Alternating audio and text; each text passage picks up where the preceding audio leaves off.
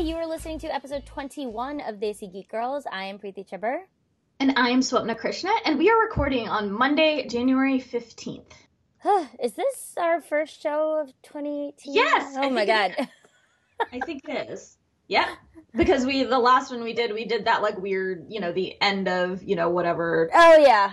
The question show. Yeah. Which is a lot of fun.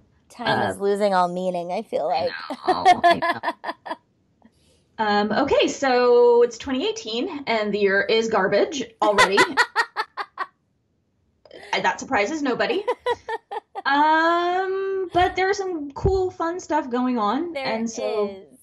Preeti, you go first. Yeah, okay, so Netflix, I found out about 3 weeks ago, maybe, that Netflix was bringing season 3 of this show called Lovesick back to us. And Lovesick is this show that I watched about a year and a half, 2 years ago, and it's amazing. It is about, it used to be, okay, full story, it was a BBC 4 show, or Channel 4 show in the UK, and it came over here under the name Scrotal Recall. Oh, is this Scrotal Recall? Yes, which is a terrible name for a television show. It is. Because I remember I got like an emailed notification from Netflix that I'm like this, and I'm like, no. But no. You will. So here's the thing. They changed the name to Lovesick. It went on Hulu, or on Netflix, and it's called Scrotal Recall because the first season, which I think every season is only 8 episodes because UK, is that it's surrounded by it's the conceit that this kid Dylan, who is like in his 20s, has found out that he has chlamydia, and he has to tell all of his previous sexual partners that he has chlamydia. So every episode is kind of like, the narrative is like flash forward, current day, like flashback, whatever, about how he's telling these women, and his kind of romantic history. In the meantime, it's also, he lives with his like 2 best friends, Evie and Luke, and it's their relationships, and Dylan is like quietly pining for Evie or vice versa. But the writing is so real that the characters are all so real that you root for basically everybody. You love everyone, and it never does the expected kind of like dramatic thing. It makes very real choices for its characters, and so you find yourself just falling into this world and wanting more and more and more. It's just so good. And so the 3rd season, you said? The 3rd season, ostensibly the final season. I hope there's more, but it has an ending. Is up on Netflix now, and it's just like, I can't get over how good the writing is. Like the writing and the acting is so strong, and it is so diverse. There's so in like a really you don't get I mean, I don't expect that when I hear BBC. I know it's but it's Channel 4. It's Channel 4. Okay. They recognize demographics. They recognize like, and the way the creator talks about women of color and how they react to the show shows that he is like understanding, because it's, there are a lot of women on the show, and so of course some of them will be people of color, and it's kind of amazing in that way. And the lead girl is a woman of color, Antonia Thomas, who you might remember from like Misfits. It's so good. And also on Netflix, very brief mention of another show that I watched, End of the Fucking World, which is based on a comic book by Charles Borsman. Yeah, okay. I didn't realize that. I was talking about it on Twitter, and someone told me. It's another Channel 4 show.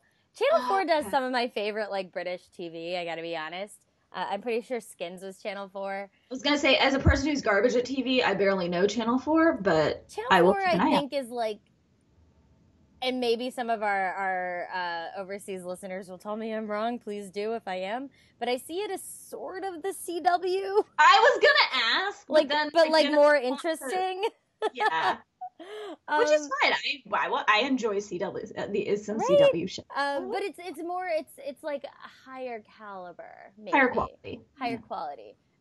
But so this show, The End of the Fucking World, which is based on this comic by Charles S. Foreman, Forsman, excuse me, is about it's like if you liked BoJack Horseman, I think this is a very natural follow up to BoJack Horseman. So I saw the trailer for it, and like, cause like I've been watching a lot of Netflix lately, and I just kind of, how when you pull it up on an app, the trailer for whatever will just start playing, and oh my God, it looks really dark but really funny. It's very dark. It's very funny. It's also bleak. It's like this combination of like, it's only 8 episodes, which is perfect because BoJack got a little intense for me. Where I was like, I just don't like feeling this sad for this long. But so it's like about a sociopath? No, so this kid, it doesn't go the way you think. He's a self-described psychopath, and he does some things that you're like, that's really fucked up. But you find yourself sort of rooting for him and the girl. It's these 2 kids who each have their like really severe problems, whether it's at home or with their own identities, and they run away together. And the boy's plan is to kill this girl because he's like, I want to know what it feels like. But it doesn't go how you think. Like, the show is not about violence against women. It is not. I'm going to say that. I don't want to give it away because I did really like it, even though it made me feel sad. It was good. I enjoyed it. I got some good Netflixing in over the last couple weeks. Yeah. Yeah. But, yeah. Yeah, no, that's one I kind of want to watch. I feel like Ryan would probably really enjoy, like, the weird dark. It's weird and dark and bleak. I do not want to, like, undersell how bleak it is. It is very bleak. Like, there are some points where I was like, oh. So maybe not binge all 8 episodes in, like, one day. Yeah, I would actually... Maybe give it some time. I would actually watch some Lovesick, because Lovesick has that lightness and, like, romance and, like, really, like, you're just like, I want everybody on this show to be my best friend. And, like, splice it with some end of the fucking world. You'll have your emotions going, like, up and down. I definitely want to check out, like, Lovesick. It's like still the Scrotal Recall thing is blowing my mind because I saw that and was like, oh, no one's gonna watch that. It's such a bad name. It's such a bad name, but they know it, and that's why they changed it to something much better. Yeah. Okay, so I don't talk about actual like space stuff much on the podcast, but because my most of you upset about it. I know. Okay, so I am going to give you guys an update about what's going on because I've been tweeting about it an awful lot, and people have asked me, like, what is going on and why are you tweeting about this so much? So basically SpaceX, which I think most people are familiar with, it's Elon Musk's like space... Not necessarily. Okay, so SpaceX is Elon Musk of Tesla fame. That is his space company. And so right now they have a rocket called the Falcon 9 that has like NASA contracts to resupply the ISS. So right now, in terms of space travel, getting down to the basics, we do not currently have a way to send our own astronauts to and from the space station. The United States, meaning we, the only vehicle like that can carry humans, it's called human rated, is the Russian Soyuz. So right now we're paying Russia, I think, $75 million a seat to, yeah, Brittany just shook her head. Yeah, $75 million a seat it is to take our astronauts to and from the ISS. And so it's not great. It's not a great situation for a lot of reasons. Like for many reasons, not only because it's not good for put aside all geopolitical concerns. It's not good to only have one. Yeah. Like Soyuz dates from the 1960s. Like it's not good to or 1960s, 1970s. It's not good to have one. Like if a Soyuz blows up, that's like months of investigation into what happened and like what. It's just not good. Like it's not good to only have one worldwide way to ferry humans to and from the Earth or to and from the ISS. So anyway, that's kind of getting ahead of ourselves because so Falcon Heavy is one of the rockets that is being developed, and it's what's called a heavy lift rocket. So it can, basically carry a lot more weight up into Earth orbit than like the Falcon 9. So the Falcon 9 has 9 Merlin engines, hence the name. The Falcon Heavy has 27. So it's a lot bigger. And eventually it will be human rated. So it's not going to be human rated when it's first launched, but it may be like, later in 2018, more likely early in 2019, let's face it. But Boeing is also competing with SpaceX for to be the first one to put people into space. So anyway, all of that to say, we're really, really close to the first test flight of Falcon Heavy. Really close, like within weeks. And so this is what's going on, and I will be at that launch, like, because God forbid I've been waiting for this since like 2012. Like, I will be at this launch, and it's going to be really cool. And that is what's going on in space. That's a lot. So it's a lot. Like, I was like, how can I say this? And a lot of what I said, if you know what's going on, a lot of what I said was really imprecise. Like, for example, Boeing isn't developing a rocket. They're developing the Dreamliner, which is the like crew vehicle, not the rocket. So there was a lot of imprecision in what I said. But if you're talking layman's terms, which is, right. I don't know anything about anything in terms of space. Basically, the reason this is exciting is we're one step closer to like putting people back into orbit, which is awesome. It blows my mind that we haven't done that in. It's been 2012 was the last flight of the space shuttle, and since then we have not had a way to put our own people into space, which is terrible. It is terrible. And more space. I know, I agree. So that's what's going on, and so it's very exciting. I'm very excited. When Subna mentioned the Falcon to me, she's like going in, and it's always fun to listen to you talk about space because you love it so much and it's so exciting. But I literally am sometimes totally lost and I paused. I kind of was like, so let's start at the beginning. Yes. The Falcon is a rocket? Yes. She's like, yes, the Falcon is a rocket. Sometimes I get ahead of myself too, because I do love like one of my favorite things, and when I'm actually one thing that I may be doing more on Sci-Fi Fangirls, like this week I am going to actually write an explainer that is better than what I just said, because I'll actually think about it on what the Falcon Heavy is and why it's important. But I love writing explainers, but sometimes I do get ahead of myself, and people have to be like, I don't know what this word means. All right. So now we get to talk about my favorite topic of this podcast, Preeti's 15 seconds of internet fame. This is like, I imagine this is not dissimilar to when Shah Rukh Khan retweeted you.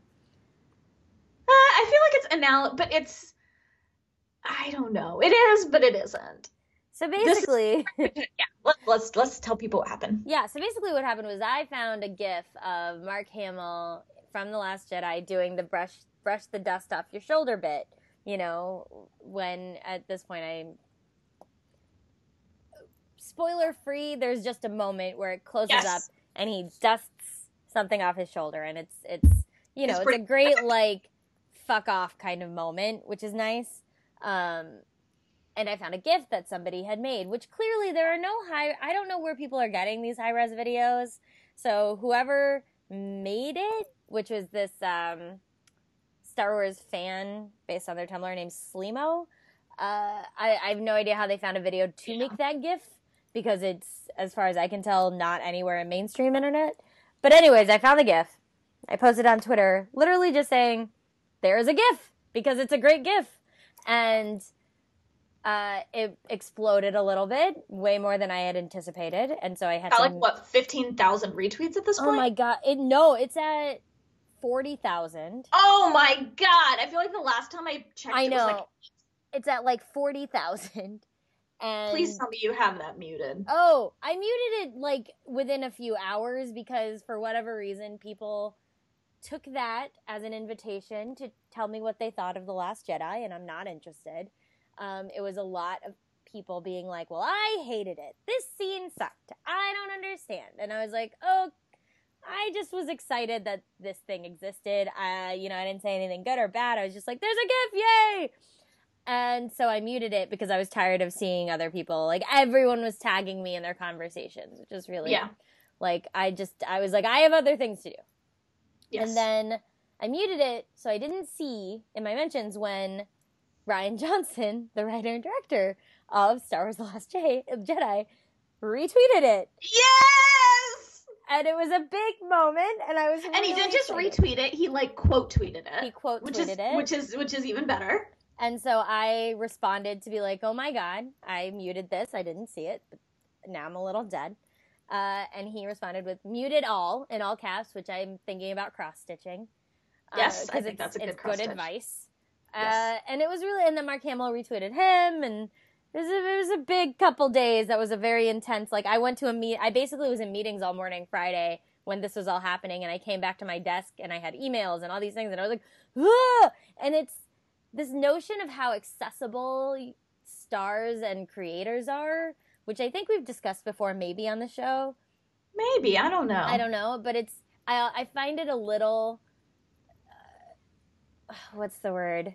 I can't think of the word. It's strange. I just find it's a little unsettling to me. Yeah, I don't necessarily think it's a good thing. I mean, I love it. Like, it's so exciting when like someone you respect or love or have admired for a long time retweets you or interacts with you. But there's a flip side of that.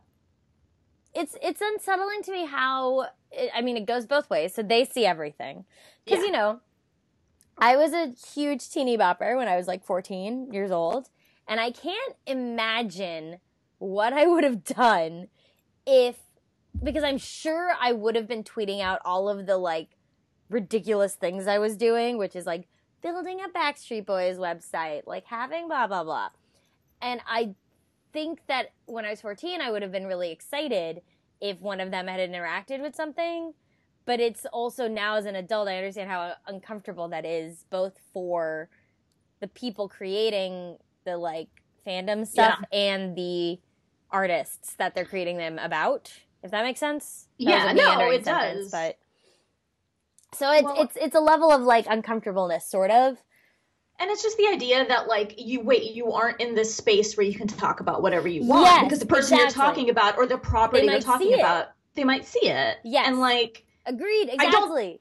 And sometimes you do want that, and I'm not saying like that it's like that's how Twitter is. We all know that. Yes. Like that's the price, But it is worth considering that, but also the level of entitlement it has brought into fan culture. Yes, I agree. In terms of having that access. Like, I feel bad that Rian Johnson gets tagged in all of these things that are, like, from people who hated this movie and being like, you ruined Star Wars and blah, blah, blah. And, like, I tend to not tag creators unless I'm thanking them for the most part, or if I know them. Yeah. Like, I didn't tag anybody in that original GIF. No, and I don't tag, part of it is I just don't think people are going to care about my, like. Yeah, I agree. People get, like, you know what I mean? Like, you're not going to care. But so, yeah, if, it's only ever when it's positive. And even then, like, when I'm, like, tweeting about a book I like, I'll tag the publisher so they can let the author know if they want to. But I won't tag the author. Like, and I know, like, some people are like, oh, but they would like to see it. But I do definitely know creators who are just like, I don't want to see any. Like, please don't tag me anything. Yeah. And so, like, that's just. It's just interesting. There's no right way. There's no wrong way. And I don't think we're advocating for anything other than how we choose to do it. It's just something I think about as, like, a bizarre, like, after effect of this, like, notion of social in this big and accessible way. Yeah. Well, and also I respect the fact that sometimes people want to use Twitter for things other than like to talk about the thing that they've done. Do you know what I mean? Yes. Like, totally. And so when you're trying to have a conversation with your friends and people are jumping, like, it's just people are jumping in to like criticize your, like, it's just, I don't know. It's weird. I think it's the whole thing to me is bizarre, and I don't know what to think. But it's, it's learning. Anyways. It is. But I don't think anybody knows what to think. Like, I don't think you and I are alone in that feeling that it's weird. So, yeah, it's been a weird couple days on Twitter. Cool. I had a little bit of anxiety because it's like, for whatever reason, like 500 people found me because of this stupid thing. And it's cool, but it's also when there's like a huge influx of people, you kind of are like, ah. Yeah, I mean, a few of them will probably unfollow you, but like I would guess that. I know. I try to be very clear about what you're getting with me. I was gonna say, like, for the most part, like, usually people will like look at your feed and be like, "Oh, she seems fun," and you are fun. So like, let's thank you. What if people want to follow you? So it's like only follow me if you like following people who are very enthusiastic. Yes. Honestly, we need more of that, though. About like everything. So yeah, we're a couple days, but Rian Johnson responded to me about something, and I found that to be very exciting. Okay, so I guess we'll move on to our like main topics. That sounds good. The next thing is probably still news a little bit, but we're going to talk about it here because I think we're going to get a little bit into depth. So this is going to spoil, if you are not caught up on Star Trek Discovery, as in caught up, we will talk about episode 10, the mid-season premiere. So the episode that aired yesterday, episode 11, which was The Wolf Inside, we will not spoil, but we will spoil some stuff that was on the mid-season premiere, and not really overarching things, but like one issue in particular. Because Preeti is not caught up on the show, but I spoiled this for her because she said good, because I needed to talk about it with somebody. Okay, so you have been warned, and we'll put a time code in the show notes for before and after, so you can skip if you are not caught up. Okay, so in the mid-season premiere, Wilson Cruz, who plays Dr. Hugh Culber, is killed. And a lot of people have had a lot of feelings about that for many reasons. I have also had a lot of feelings about that for many reasons. And it's hard the show has been so good about representation, in terms of its, on what you see on screen, in terms of you've got your main character is a woman of color, and Michael Burnham. She is currently in a romance with a man of color, Ash, played by Shazad Latif, and but the main couple on the show is actually a gay couple, which is Anthony Rapp, and Wilson Cruz, who is Puerto Rican by descent, gay man, and Anthony Rapp is a white gay man. So the only straight white man you've really got on this show is Jason Isaacs, because then there's Tilly, who's a white woman, and then most of the background actors are people of color. I don't think there are actually any like background regulars, at least on the bridge that I can think of, that are not people of color. And then there's Doug Jones, who plays Saru, and I don't count aliens. Like, just when it comes to this stuff, like, for example, if you talk to me about who the characters of color are on Star Trek The Next Generation, I will say only Geordi LaForge. But Michael Dorn, who plays Worf, is a man of color. So there's two actors of color, but one character of color, if that makes sense. I don't count, people under makeup. Okay, so it's a show that does well with representation. And they just killed off a gay man of color. Mm-hmm. And what do you do with that? Like, it's hard. It's a hard thing, especially because I talked to Wilson Cruz last week, and you can see the interview at Fangirls. We'll put it in the show notes. And he was very adamant that the character would be back, and the character would be back in a meaningful way. And this is just the beginning of a love story that they're going to tell that's going to take some time. And if it's a showrunner promising me that, I don't have necessarily a lot of faith in that, but I feel like Wilson Cruz understands what this means. Like, he's such an activist for the LGBTQ community. And I do trust that. But what does a meaningful way mean? Does that mean coming back for an episode to resolve the storyline? Does that mean the character will be back, like, because he was always a guest star. He was never actually a series regular. Yeah. He's always been a guest star. What does that mean? I have a lot of questions. And, but there's also the issue, which you and I have talked about quite a bit. What happens when the show is actually doing the work of representation? Because it is, like, it's doing a good job with representation. I'm never going to say anything is perfect when it comes to things like that. But I think it's doing better than most shows on TV with representation. So what do you do when the show is doing the work and it needs to kill off a character because of story, and it's a war story, so you are going to have to kill off characters. What do you do when there's one straight white man? Like, and by necessity, the character you're going to kill off is going to be a diverse character. Yeah. But then, it's something that we have to grapple with as viewers too, right? Where you lose by having a more diverse cast, you lose that burden of representation a little bit, but you can't completely decontextualize the show from the exactly social construct in which it exists. Like, bury your gays is a trope for a reason. Right. Like, that's a thing, that's a trope, and you can't just because. Yeah. Yeah. So, like, when the shows around you are not doing the work, you are sometimes judged by the lowest common denominator. You're judged by the show that is doing the least amount of work, even though you're doing the thing. And that's hard because that's hard. You have nothing to do with it, right? If there are, you should be able to tell the story that you want to tell after you've done the work of like casting, you know, a wide array of people in roles. And this is another thing where there's no answer. It's just like, how do we, this is a new, we're entering a new frontier. Your mom will be happy. Your mom will be very proud. But we're entering a new frontier of fandom, which is a good thing, I think, of getting to talk about what you do when you have cast all of these like diverse people in these roles, and you know, I mean, there are X number of characters, right? Reoccurring characters who exist. By nature, they cannot all necessarily be gay men of color, but you have a gay man of color. And that's so, like, a gay man of color in a stable relationship. Right. And in a relationship, an stable, explicit relationship that has been the heart of the show, which is so rare. Like, that's so rare. And then you, like, I'm not, okay, and I want to make it clear, I'm not blaming the show. I think the show is doing a good job, and I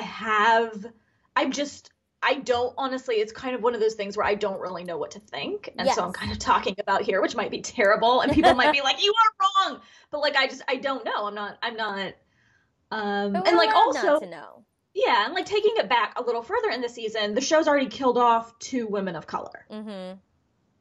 And that's, I mean, it's not great.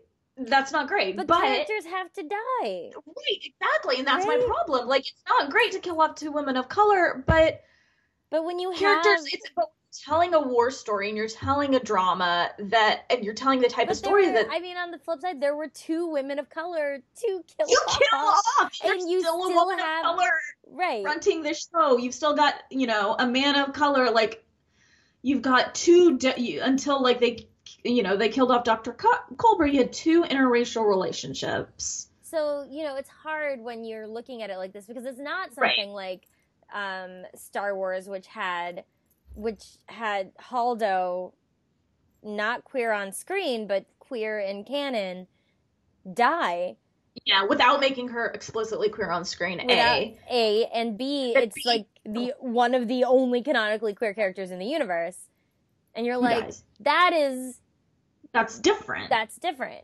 But at the same time, like, I've gotten in a lot of, not arguments, because I'm not trying to argue with it, but I've gotten a lot of, because I somehow a little bit have become like the poster child of defending the show, which is not like what I mean to do, and I'm not trying to defend it by having this conversation. No, it's just, it's working through it. Right. But it's more, I'm choosing to have faith in what Wilson Cruz said. Like, I'm choosing, and I understand why that's easier for me than a gay man or a gay man of color, especially because I have, like, it barrier, like I said, barrier gaze. That there's a like reason that is a trope that we all like abhor, because it happens all the freaking time. And when you finally find this positive representation, and then it ends, and it's such a good like way, and then it ends, you know, wait and see is the worst. Right. It's like, and that's where again you come back to, what is the responsibility of the show? Right. Versus within the show has a responsibility to its characters and to the writing, but does it also have a responsibility based on the work that other shows are not doing? Right. And some would say that it's unfair to put the expectations of every other show like on like that burden onto this one show. But then I would argue pop culture and media doesn't exist in a vacuum. Right. Like, there's no way you can in some ways there's no way you can separate it.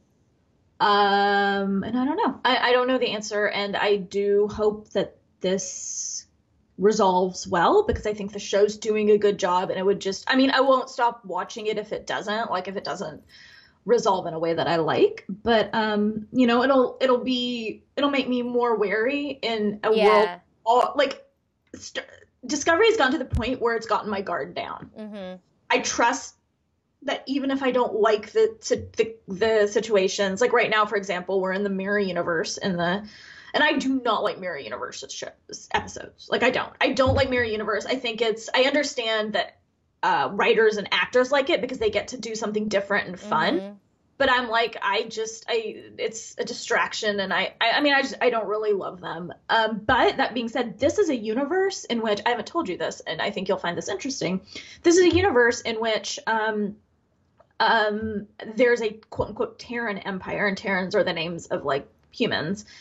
There's a Terran Empire that is xenophobic and racist and basically wants to kill every alien. It fears everything that's different. And I think that's a really interesting, like, given what's going on in the world right now, Yep. that's a really interesting, and they're doing interesting things with it, and they're taking it in interesting places.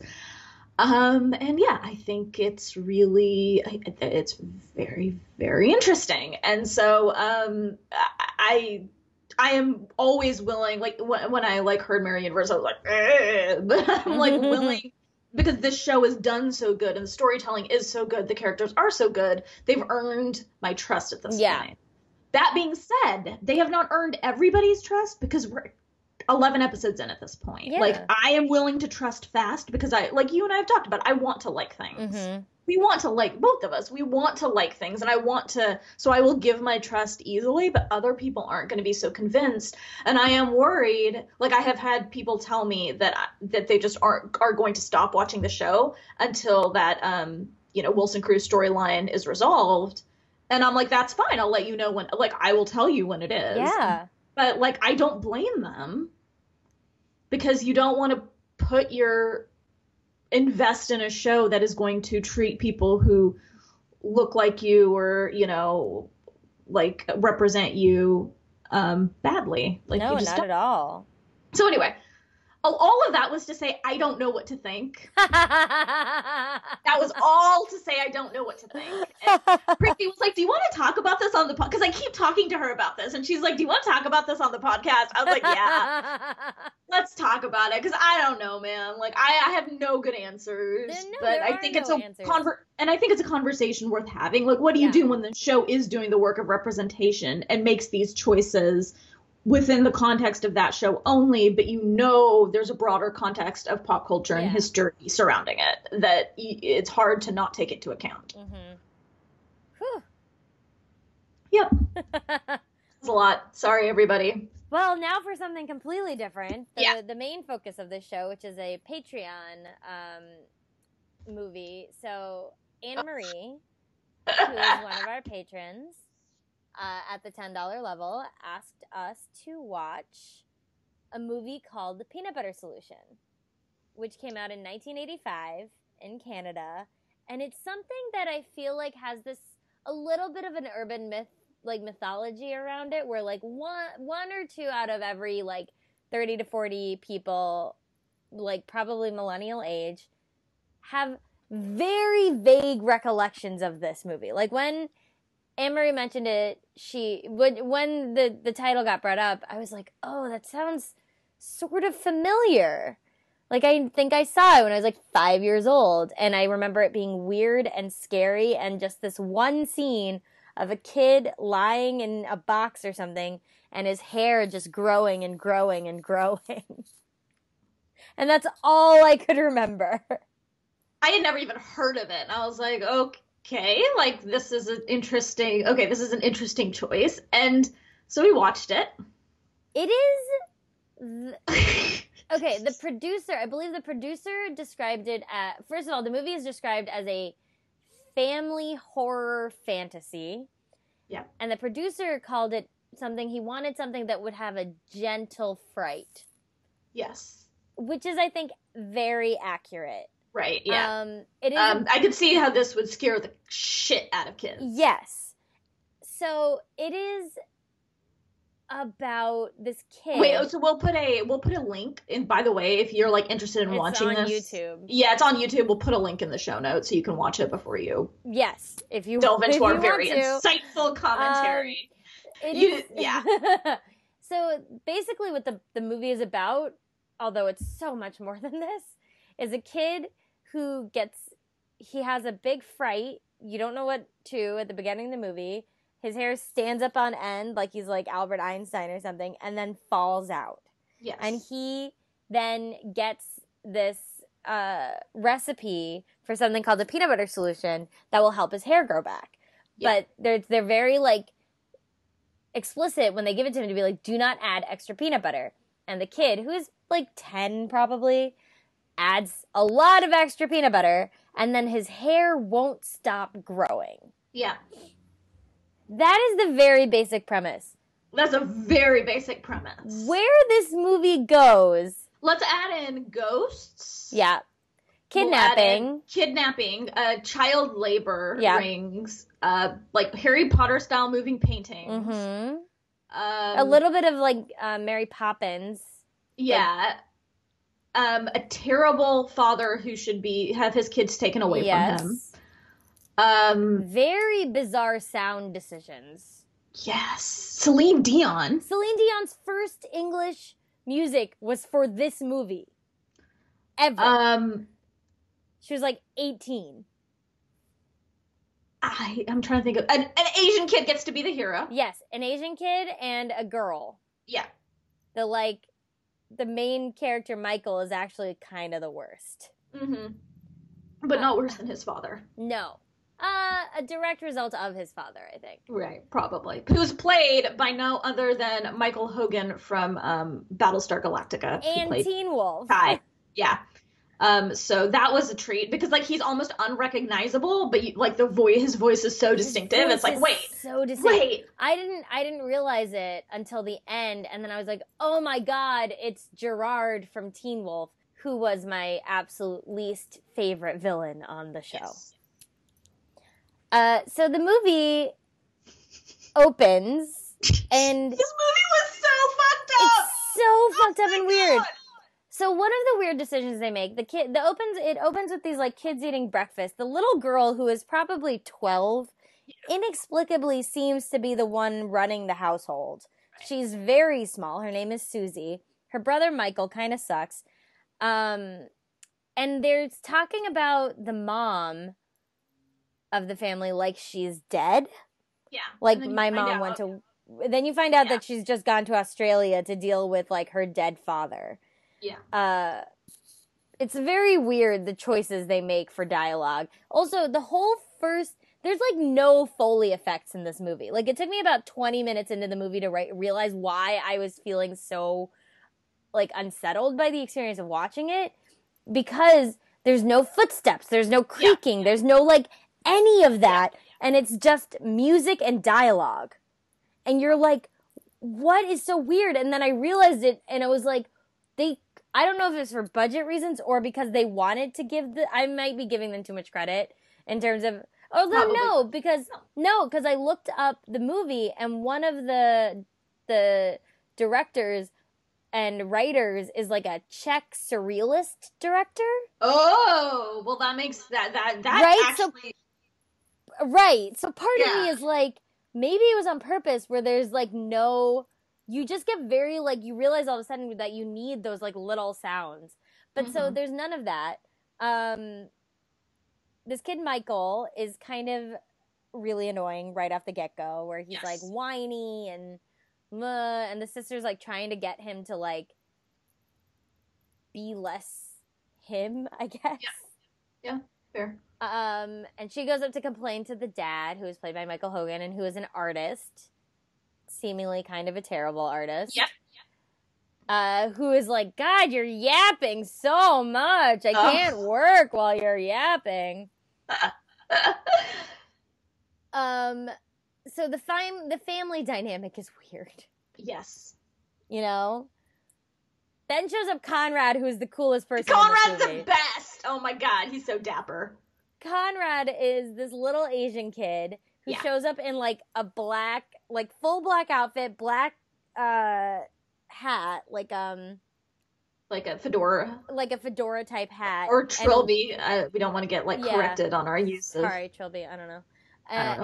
And like red high top Converse sneakers. Yes, he's so good. Freaking cool kid. Though they also give him some weird dialogue. Like he repeats the dad and the sister come down, and the dad like offers him food, and he goes, "Just having some delicious grapes, if that's okay." And then he repeats the line exactly. Like, the dad's like, "What?" And he goes, "Just having some delicious grapes, if that's okay." And you're like, what is happening? This is really weird. There's nothing natural about anything in this movie. Yes, everything is very bizarrely like and I off kilter. think that's purposeful. Like, it's not that they're bad actors. Like, well, I think the main kid is very bad. Yeah. I agree. But I do love that, like, he sort of gets very Camus, like very existential for a minute, where he's the main kid, Michael, is Connie tells him about this spooky house that is burned down and somebody has died in it. Yeah. And he goes, "Oh boy, the old spooky houses."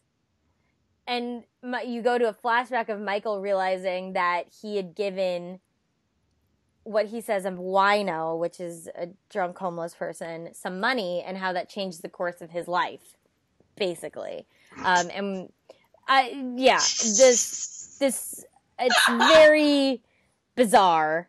So that's the opening sequence where, like, nothing seems to happen other than you find out that a house burned down, and you're very unsettled by the dialogue and the way that these people mechanically interact with one another. Yeah. Right? And so then, of course, because they're, little boys, they decide to go check out the mansion. Like, that has burned down. No. First they go to school. This is the introduction of the Senor, right? Oh, yeah. Oh, yes. Yeah, first they go to their weird school. With the very awkward, like... Okay, so they're in art class. And there's a dog that's posing for them. Yeah, and it's really uncomfortable because the dog's, like, little peep is just, like, right into the camera. And you're like, well, okay. And then, like... the Senor, the art teacher who they just call Senor, is like, like white guy with like big like gray hair, is like going around and like trying to get people to, draw the dog, and being really mean to the students. And saying no imagination. You can only draw what you see. Don't use your imagination. Like, don't draw like an interpretation of what you see. Just draw like the actual dog you see. Yeah, because Michael tries to draw like fire and stuff, and he gets really mad. And then Connie, who is amazing, Connie steals this movie, is like, basically like, hey, leave my friend alone. And then this professor gets pretty racist and is like, let's see what you have done wrong, Wong. And you're like, okay, calm down. Okay. But Connie goes, and I loved this, Connie goes, "If you do that again, Senor, I will never come to your art class again. I swear it." Yeah. Connie's great. Connie is amazing. Also, Senor gets a little handsy with one of the kids. Do you remember that part? Like, like, one of the kids, like, did a good drawing, and the Senor, like, hugs him a lot, and it was just very uncomfortable. It's uncomfortable and weird. Yeah. I mean, that's just and then that is just, I feel like the plot of this movie is uncomfortable and weird. Yes. So the dad, it cuts to the dad who is trying to, like, has this art dealer called the Rabbit who comes by to be like, I want to purchase these paintings. And the dad's like, no, this painting is for me and no one else. And something I don't know why money. Anybody would want to buy these paintings. Cause they're so ugly. They're so ugly. Yeah. Then Connie and Michael go to the spooky house and are like, let's go in. But Michael is the only one who ends up going in, and something scares him so badly, he flies out of the house, falls down, and passes out. Right. And then Connie inexplicably gets him home in a supermarket cart. Right. I don't know where he found the cart, but and Connie does. I think that, like, I think Connie dares him to go in at the beginning, but then, like, kind of has a change of heart and is like, oh wait, maybe this is a bad idea. Maybe we shouldn't do this. And then so he wheels Michael up to their front door, where Susie answers the door, and he's unconscious. Michael is unconscious in the shopping cart, and they bring him inside, and then they just have a scene with the dad and them all like around Michael, and he eventually wakes up. And the dad doesn't take him to the doctor. Nope. The dad's like, even it'll though be his fine. child has been unconscious. Yep. Dad doesn't take him to the doctor. Nope. And then the next morning, Michael comes downstairs and he has no hair. And and they're all like, they're like, oh, it's fine. It'll grow back. Like, everything's fine. I know. And then it's like, well, if it doesn't start growing back in a couple of days, we'll take you to the doctor. And it's like, what? Your son was unconscious and now he has no hair and you're not worried? But, yeah, it's very strange. But then the next scene is them in a doctor's office. So I think like somebody told Dad, like, maybe we should just go to the doctor. Maybe we should go. And it's all about just being scared. Like, he lost his hair because he was scared. And it's not growing back, and Michael is so upset about it, and they get him the worst wig. Yes.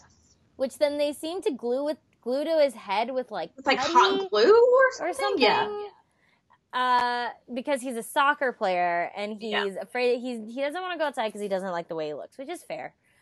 But there's this really uncomfortable scene on the soccer field where he's playing really well, and the other team gets mad, and some kid basically rips his wig off. And you see the strands of glue. Oh, it's so weird.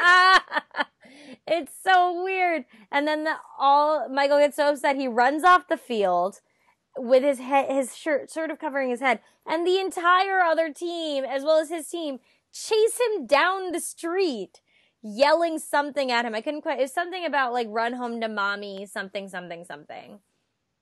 Which I was like, where are the parents being like, yes.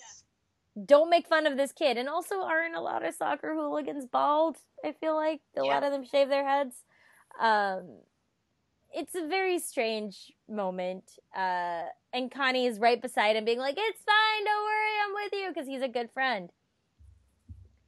So Michael goes to sleep, and then two ghosts show up. And the ghosts are... one of the ghosts is the homeless guy that he gave money to.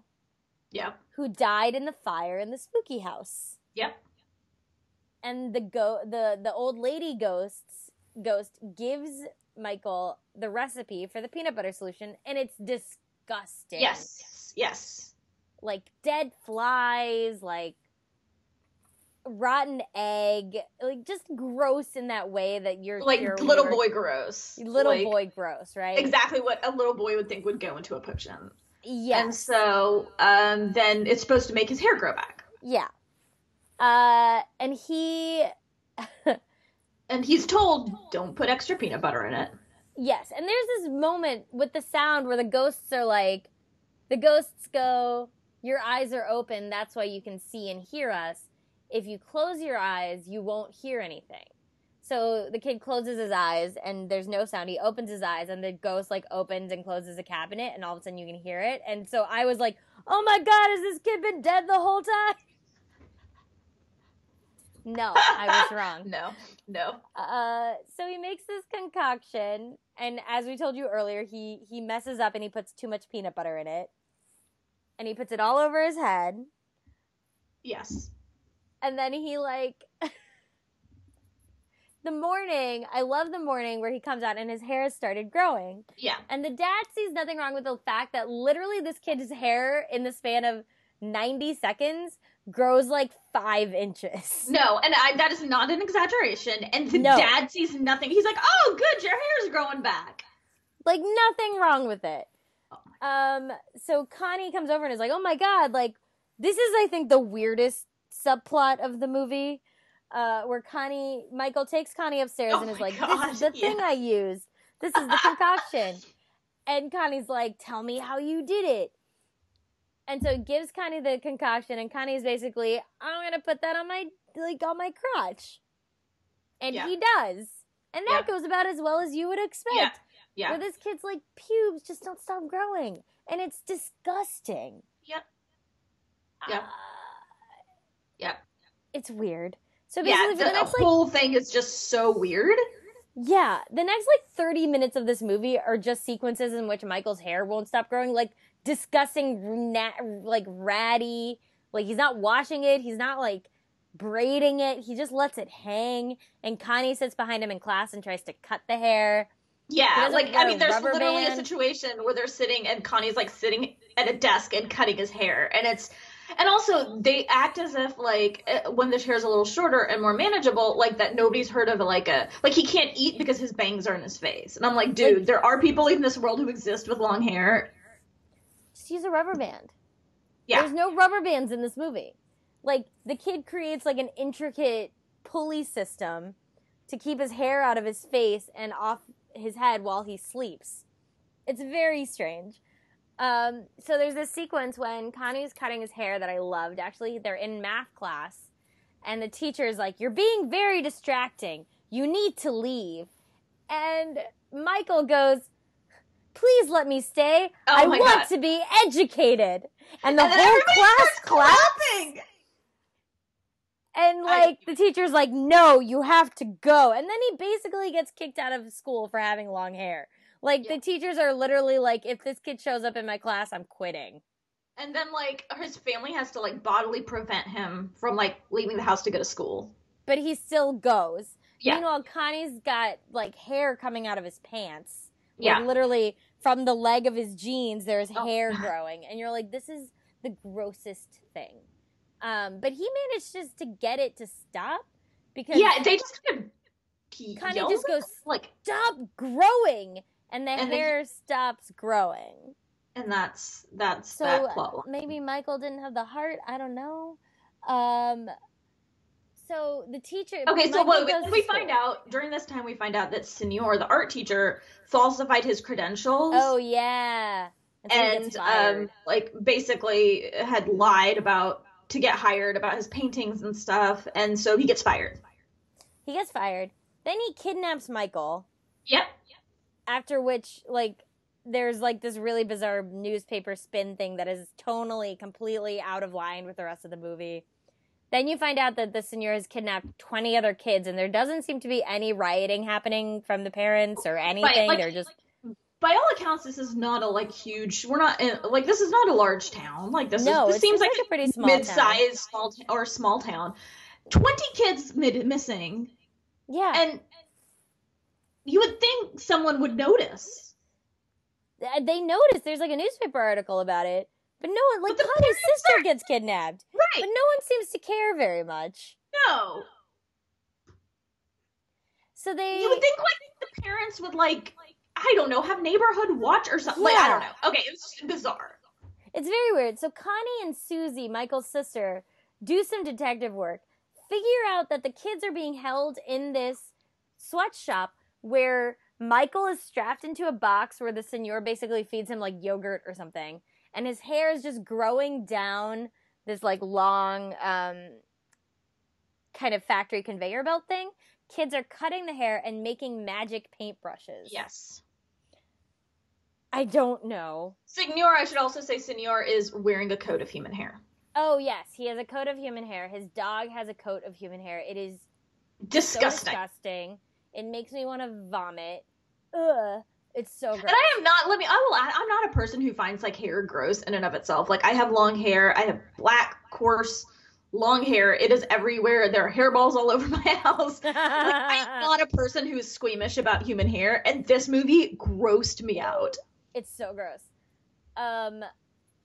So Connie, who is amazing and is the true hero of this movie. Yeah. With Susie, they build a plan. Connie sneaks into the sweatshop. Basically convinces Senor that he's on his side after trying to help the kids escape. He's like, but one of my favorite scenes is when Connie's telling this sob story about how Senor can be his new dad. And this kid goes, Connie, your dad's dead? And Conrad's like, basically like, shut the fuck up, man. I'm just trying to help us get out of here. This movie does not deserve Connie. Let me just say that. It really doesn't. And it ends by Connie tricking Senor into Did we talk about the moving paint? Okay, yeah. Oh, yeah. So the paintings that you make with these with these magic paintbrushes move. and you can step into them, the children say. They tell Connie, you can step into them, but it doesn't help because the Senor never paints anything that's real. He only paints things that he sees in his imagination. So Connie convinces Senor to paint the spooky house from the beginning, and then he paints it, and it's this really bizarre scene that looks like straight out of Cirque du Soleil, where it's just green screen. You know, this man is dancing in front of a green screen, touching the paint, the canvas with the paintbrush, and the house magically sort of appears. And he gets the kid, like Conrad gets Senor to go into the house. He like eggs him on to go into the house. Senor gets frightened and passes out. And the kids are like, but he's not that bad. Maybe we should stay. I know. Oh my God. So they had like serious Stockholm syndrome, yeah. And then here's a plot hole, because the fright makes Michael lose his hair, but the peanut butter solution is what makes him grow it. Right. But his hair stops growing when Senor gets the fright, which to me were unrelated things. No, yeah. But then Michael, who is finally rescued, decides, I need to go back into the fright house. There's no reason for it. No. And they should be getting away. But instead, Michael's like, I need to go back into that scary house and face my fear, which has not been a theme of the movie. Well, so far. First, Susie shows up. Susie shows up. With her dad. And they... With her dad. No, that's the end. That's... Okay. Are we not at the end yet? No. First, Michael has to go into the house. Oh, did that? Okay. Yeah. Okay. Yeah. And the fear turns out to be the two homeless people who died in the fire there. Yeah. Were the things that made his hair fall out in the first place. I don't really understand. Yeah. Then Connie saves the day again when Senor wakes back up bald and runs after these children and tries to lock them in cages. And then the dad and Susie show up with the police, just as Senor is cornering Michael, Connie, and Connie's little sister, Mai Ling.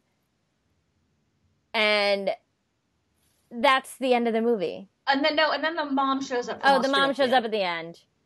And she's kind of what happened to your hair? That's it. Yeah. Not understanding that she's probably been gone for like 3 weeks and it's like 8 inches longer. Yeah. That's the whole movie. That's the movie. It was so weird. I was like, how? Like, I'm watching this movie, and I think I tweeted, like, how did we end up at a child kidnapping ring, like, sweatshop from, like, where this movie started? Yeah. I don't know. I'm so confused. It was like, but there was this sense in the 80s, I feel like after this, my friends and I started remembering, like, other weird 80s movies that were kind of B-list, you know, like, there's, like, the Hug-a-Bunch movie, which is weird and scary. I looked up, there's this, also came out in 1985, was this version of Alice in Wonderland Through the Looking Glass that had this, like, terrifying, bizarre scene where Alice gets trapped on the wrong side of the mirror of her house, and then the Jabberwock shows up. Mm-hmm. And there are all these, like, very weird B-list 80s movies that had these really creepy undertones, but that didn't necessarily make sense. Yeah. And I don't know what it was about it. Like, there was a weird kid horror genre. Yeah. A gentle fright, as they said. I don't know, man. This was weird. This movie was just weird. It was a weird movie. I can't necessarily... I mean, I liked that the true hero, is this, like, little Asian kid. Yeah. And the sister. This movie would have given me nightmares as a kid, though. I was a wuss. Yeah. And I would have, like, not slept for months. It was... bizarre. It was bizarre. I'm not sure that I recommend it. I am not sure I recommend it either. But, like, if you're into, like, weird... Oh, I will say, if you're into, like, weird 80s kind of culty things, this is like for you. This is the movie for you. You should absolutely watch this. The Celine Dion Magic Man song, not that bad. Not bad. It's like very, like, never-ending story. Yeah. So that was the peanut butter solution. Okay, so let's go quickly talk about what we're into. So on Friday night, I stayed up till 1:30 in the morning finishing this book called The Cruel Prince by Holly Black. It came out on Tuesday. It's amazing. Okay, I saw you tweeting about it. Yeah, because I was like, I really need to talk to somebody about this. So the basic premise is it's a dark fantasy novel. If you're familiar with Holly Black, you know that she writes dark fairy fantasy. If you're not, now you know. This book is about this girl, Jude, who is a twin. She's human. She and her twin are both human, but their older sister is half fairy. And in the first chapter of the book, you find out that, or maybe it's the prologue, I don't remember. You find out that as young children, they were at home one day, and Jude's fairy father finds them after his ex-wife had absconded with the children, or with the child, and then married somebody else. And he murders their parents and then takes all the girls with him to fairyland. I'm not kidding. It's very violent. The book is very violent. And so it cut to 10 years later. Jude and Taryn, the twins, are 17. I think Vivi, the older sister, is like 19 maybe. I can't remember the age difference. And they're in fairyland. The two humans are, he's big up their adopted father / parental murderer, is a general for the fairies. And so they're kind of gentry. They're kind of at the top tier of the social ladder. But they're human, so a lot of the other fairies look down on them. Mm-hmm. And Jude is so angry, and I love it. She is this, feisty, who has this, pit of anger inside of her, because otherwise she would be scared. You're right. She tells this story about how the tip of her ring finger is missing because when she was 11, one of the, guards of her estate just bit the top of her finger off and ate it in front of her to kind of be like, I could eat all of you. So it's that kind of really, she's so rage-filled, and I love it. And she wants to be a knight. She wants to get past her her mortality in a way, be more than what they assume she is.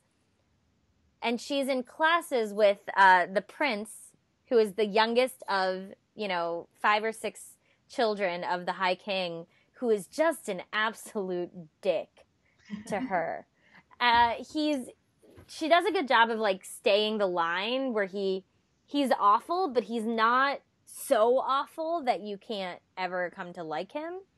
But the two of them hate each other, but they can't help but be attracted to each other. I love a good hate man's, and they're both so angry. So the book is basically filled with court intrigue, and there are all these machinations going on, and Jude ends up becoming a spy without her anyone in her family knowing, and so it's dealing with family issues and all these things, and I couldn't put it down. It's I keep describing it as something that I love a lot about the last year that we've gotten are these really feral screams from female characters, the girl X-23 in Logan, and Rey has that great scream in Last Jedi. Yeah, and that's kind of what I taught. That's how I would describe this book, as a feral, angry female scream. Oh, that's good. That's a good, that would be a good, blurb, man. It's so good. It's just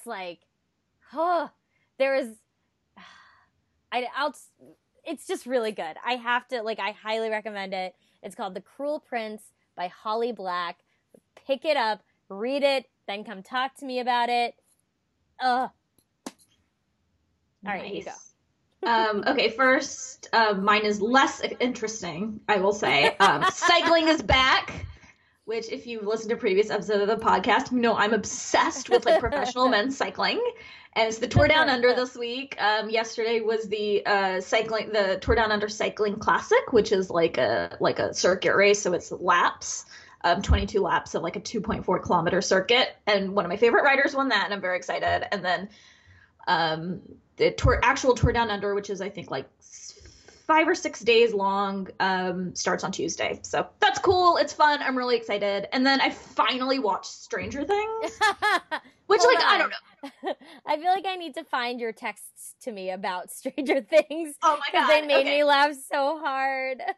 Okay, so I was curious about the show. I watched the first episode when it first came out and it just didn't hook me. And I will admit, like, I never was super into like the little boys in the 80s like movies. Like I didn't have that nostalgia factor. Like I didn't watch the Goonies until like high school.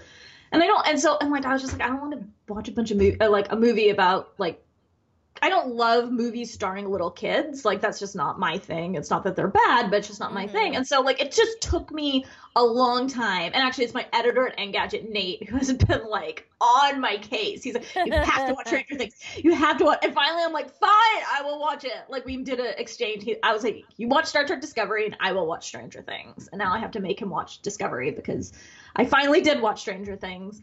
But I really loved it. Like I loved it. It was like, it was what I wish all those movies had been, because there was a lot of complexity, a lot of depth, and it was like Winona Ryder is so good. She is. I loved it, and it was super scary, but in a good way. Like, did you watch all of it? Did you watch first I've only watched the first season, and I've watched like the first episode of the second season. Ooh, the second season's even better. Okay, I'm going to like watch the rest of the second season sometime this week. But like, yeah, no, it was really good. I really liked it. So yay, Stranger Things. Yeah, the text from Sovna that I got at 6:57 on January 13th was, "Oh shit, Stranger Things is scary." Yes, and then that was like when I was watching like the third episode or fourth episode when they like find Will's body. Oh yeah, and you're like, oh so wait, the kid is dead. What? I was like, what the hell kind of show am I watching? Like, why would you do this to me? And it was it's so good. And the second season also gives more to do for the kid who plays Will, and I think he's a great, very strong actor. Yeah, he is. He's I was very, sad. very strong. I was actually sad that we didn't see him more on screen during first, because he's like, you know, the MacGuffin, like, and so, okay, but that's so this week, actually later this week, knock on wood that everything works out, we'll be recording our first Lord of the Rings rewatch episode. And we'll be talking about the Fellowship of the Ring with Greg Pak. So I'm very excited about that, assuming everything works out. Otherwise, you'll just get Preeti and me, and it'll be sad for all of you. So we have to say thank you, of course, to our Patreon supporters. So thank you to I, Ben, and Very Smelly, Fazia, and Amory at the $10 level, and Martha, Brandy, Ralph, Sam, Jordan, Annie, Megan, Claire, Brian, Robert, Gayatri, Maya, and the Knott family at the $5 level. I will say that I think Swapna and I are both very blown away by how supportive everybody is. So thank you so much for supporting us. As always, you can find us on Twitter at Desi Geek Girls. I am at Run with Skizzers.